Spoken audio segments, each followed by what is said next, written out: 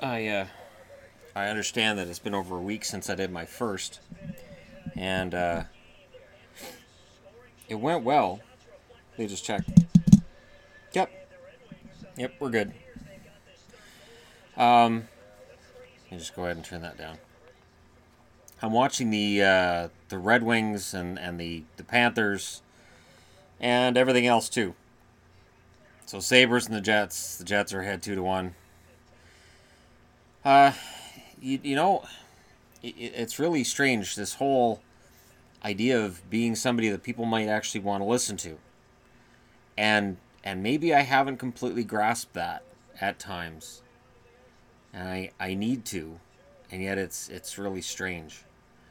The intro has garnered about 100 downloads, which is cool. I'm glad for that. I I do wonder with the whole podcast thing. I enjoy it. I started out as a DJ. I worked at summer camp. There were 2 summers, and my first order of business was to take dibs on the radio room. Nobody else wanted it. There was nobody who said, "Oh, I wanna be a DJ." That's what I know. They were like, "Yeah, you go ahead, Shannon. You go ahead and take that. You want to be a DJ? You go ahead and do that." And so I took it. I took it and I went with it. And I used to make mixtapes. I would DJ them. Everybody liked made mixtapes back in the '80s. That was what you did. You liked a girl, you made a tape of all your favorite songs. Then you'd like walk up to her all sheepishly, made a tape for you, and you hand it over.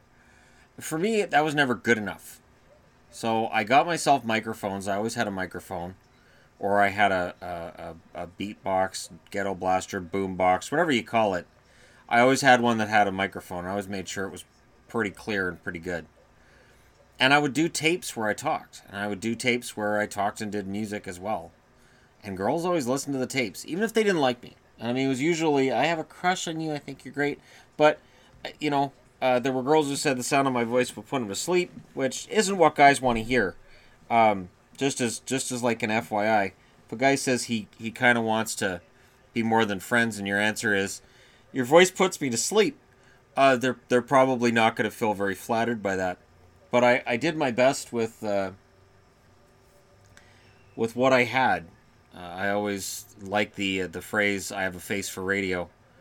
I always kind of thought that about myself, and I was always rambling. I know when I was a little kid, I always envisioned that I was on a TV show, and I think part of that is because I had a rough childhood. So I would always kind of play it like TV shows. Yeah, that my life is a TV show, sort of like the current president. And I'm not saying this to put anything down, but the current president of the United States does kind of treat it like everything's a TV show. Everything's about ratings, and I kind of did the same thing. So I made it that I was a character in a TV show, sort of like I could separate myself from bad situations. My parents are fighting. I could go in my room, crank up some music, and just pretend I was somewhere else, and I was someone else. It was usually the way it worked. Oh, Bear's getting into something. Bear, that's gonna fall over, sweetie. Come on, come on. But yeah, so that never went away. And the whole time that I was married, the first 15-year marriage, I kind of repressed that, and yet I found myself. My wife and I never really connected. I mean, we were roommates. We never really connected. So I would connect with other people, which is dangerous. If you're married and you're connecting with other people, you're probably married to the wrong person. And I was too naive to understand that that was what was going on. So I would find somebody that I connected with, and I would tend to sort of discuss all these intimate things about myself and my personality and my life that I didn't feel comfortable talking to my wife about. Again, large red flag. I don't have that now, and I think part of what helped fix that is the fact that I got the webcam and I started yammering away to myself with the webcam, and I sort of started working through things on my own. But I've always been this guy. Now, fast forward to now, and there's 26,000 subscribers on my YouTube channel. My Entertainment Guy channel has got 1,136 last time I checked, and a video I did on YouTube's Idiot is up to 600 and some views. And I can say that on a podcast because I'm pretty sure he won't stumble upon it. But I really don't understand why idiots are so popular on YouTube. And I say this while realizing I have 26,000 subscribers. So, hello, idiot. Anyways, but that aside, I want something big out of this. Like I looked at my Patreon, and it says in there, if I hit $1,500, that I will at least in part look to organize some kind of a road hockey or floor hockey tournament or something like that. And maybe we'd have a small entry fee that would go at least in large part to some sort of a charity. And I apologize for the hesitations here. This just isn't really planned out, so I'm kind of rambling. But I looked at the totals today and I thought, you know what? I could actually get to that number. I could actually hit 1,500 on Patreon. Geez, then what do I do? What happens then? What if I actually hit it? And, you know, it started hitting me like, wow, I'd have to do that. Like, I already realized that by deciding to have a level where I said, all right, I'm going to travel around the province and do videos, I'd be really, really happy about that if we had a vehicle that I thought would last longer than, say, I don't know, a month. The van has started dying randomly now. It dies if you don't warm it up for 5 minutes after it starts, and the battery just died on us yesterday. And, you know, you jump start it and it starts right back up. But this is the problem we were having with it last winter too, and then it turned out to be the alternator, the starter, yada, yada, yada, yada. We got everything replaced in it, and now it started doing it again. So I don't want to have to replace all that stuff again. And Yvonne's concerned that we're not getting caught up on everything, which of course concerns me as well. And this is all stuff that, you know, I still do videos. Like today I've done 6 videos. 5 of them are public that go up on the channel. One of them is not. I do every now and then do a personal video for somebody that I don't see anymore. Because I don't get to see them, talk to them, I'll sit down and just do a video for them. All of my clothes stay on. The conversation remains G-rated. There's nothing seedy going on with that. Just before anybody makes that suggestion. But it's just such a strange world that I find myself living in now, where I'm home this much. Now I'm in a position where I have to kind of lose weight and get in shape again. I've lost 1.5 pounds in 2 days. I'd lost 2 pounds the first day, so the fact I've gained back 0.5 pound doesn't really bother me. I would probably be more bothered if I had lost another 2 pounds the second day. So as long as it's a downward trend, I'm okay with it. My intention is to lose 40 pounds, which I can do. I know exactly where any weight gain that I've experienced has been, and I can absolutely get myself back down. The funny part is, anytime that I've been really skinny, I've also been really miserable. That's the truth. If you look at pictures of me and you go, wow, you look great then. Yeah, I was miserable. If I was skinny, I was miserable. That's basically the way that it works. If I look a little bit heavier, I was probably pretty happy at that stage.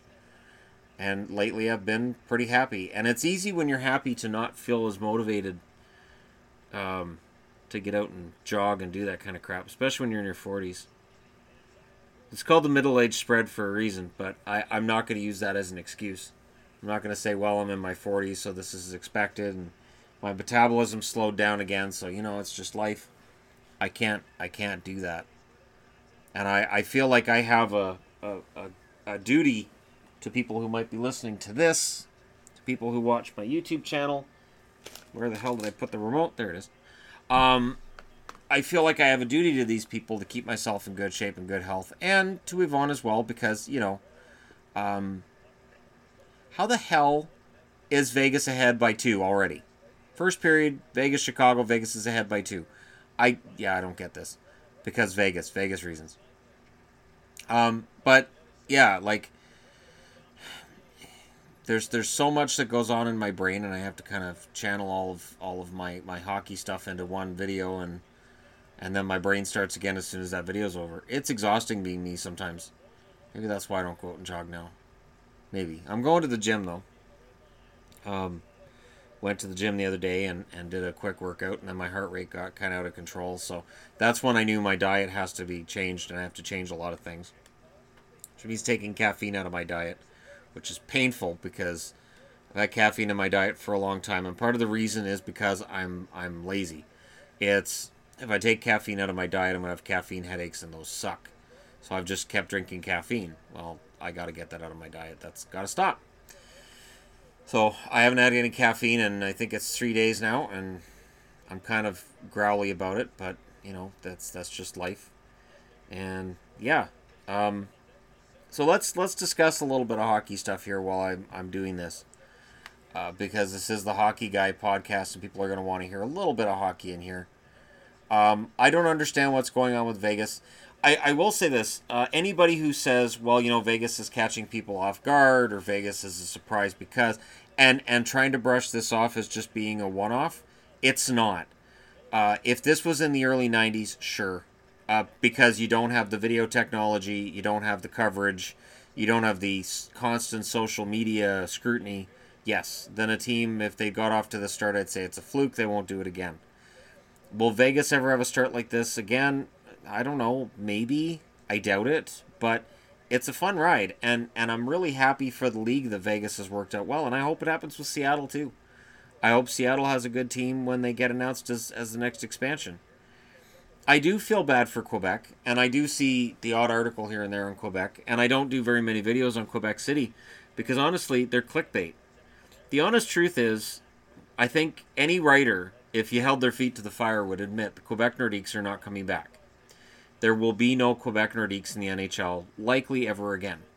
The only way that you get a Quebec Nordiques, the only way that you get some of these cities with a team that's in a professional league would be if the NHL had a new WHA. Reading through magazines with the WHA in them has kind of enlightened me to the fact that the NHL didn't expand to Quebec ever. It never expanded to Hartford, Edmonton, and it never expanded into Winnipeg. It put the Atlanta Thrashers there. But those were all holdovers from the WHA. And they were added because the NHL wanted the WHA out of business. And I think they recognized there were a few markets they could get into in a lazy manner. They didn't fight to stay in Hartford. They didn't fight to stay in Quebec. They didn't really fight to stay in Edmonton. I mean, Edmonton's 5 Stanley Cups. Oh, it's 2-1 now. Chicago just scored. Edmonton's 5 Stanley Cups kind of forced their hand in terms of, okay, we got to keep this team. This is an NHL now. But they treated the Whalers and the Winnipeg Jets and the Quebec Nordiques as they were somebody else's creation. I remember when they announced that the Quebec Nordiques were moving. And they asked Gary Bettman, what's the problem? Why are these teams moving? And he said it can be spelled out in 3 letters, WHA. And I hated hearing him say it. It made me really angry when he said it. But it kind of makes sense in that he's saying that wasn't my creation, that wasn't the NHL's creation, therefore we can move it. Now, fast forward to what we've got now, and every team in the league, all 31, in some way, shape, or form, are an NHL creation because those WHA teams have moved, or the Edmonton Oilers, they've got a new stadium, they've got a new look, they've got different ownership, they've got a different leader. That's not the same Oilers team as in the 80s. So it's not really a WHA move. The Winnipeg Jets, yeah, it's the same name, but they're the Atlanta Thrashers, an NHL creation. If a WHA-style league was to start up, you have to think it would be a 6-team league. You have to think it would include Houston. You have to think Hamilton would somehow get in there. Milwaukee, Cincinnati, a lot of similar sort of names to WHA. But while it's crazy to think about it, could it work? Absolutely. Absolutely it could work. Would it? That's a whole other issue. But could it work? Yes. A World Hockey Association type thing could work now with different ownership, and if it was handled correctly. Maybe you start with 4 teams. Maybe you have 4 cities come together and say, well, the NHL isn't going to give us a professional league. We're going to start our own. The most recent attempt was the International Hockey League. The IHL with, ironically, the Las Vegas Thunder, the Detroit Vipers, tried for a while there to compete with the NHL, but what they did was kind of a mix. It was, we're an independent league, and we're going to offer some guys big contracts, but we're not really a professional. We're not really trying to compete with the NHL, and they never really committed to it because I don't think they had the money. I don't think they had the financial backers or the owners. I think there's enough people now who would be interested in having a team in enough cities. For some reason, I do envision that the NHL could do it. You don't have arenas as big as baseball. You don't have a 16-game season like football. I just wonder if we are in an age where you could have a 40-team league, whether it's the NFL, the NHL, Major League Baseball, and maybe people are just too scared to do it.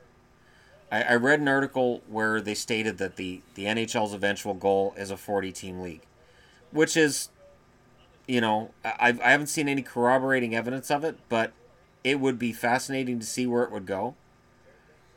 How the playoffs would work would be interesting. I can't see the NHL having 16 teams in the playoffs and 24 not making it. I just can't see it. The NHL playoffs would have to be expanded because they want more playoff revenue for more owners. But it is an interesting idea. Where do you expand? Does it work as 4 10-team divisions? Does it become 8 5-team divisions? You would have to at some point have that uncomfortable conversation about no interconference games. I think that happens anywhere above 32. I think we're at the breaking point. I think if the NHL went beyond 32 teams, we would see no interconference play, which would upset people for the first couple of years, and then they'd be okay with it.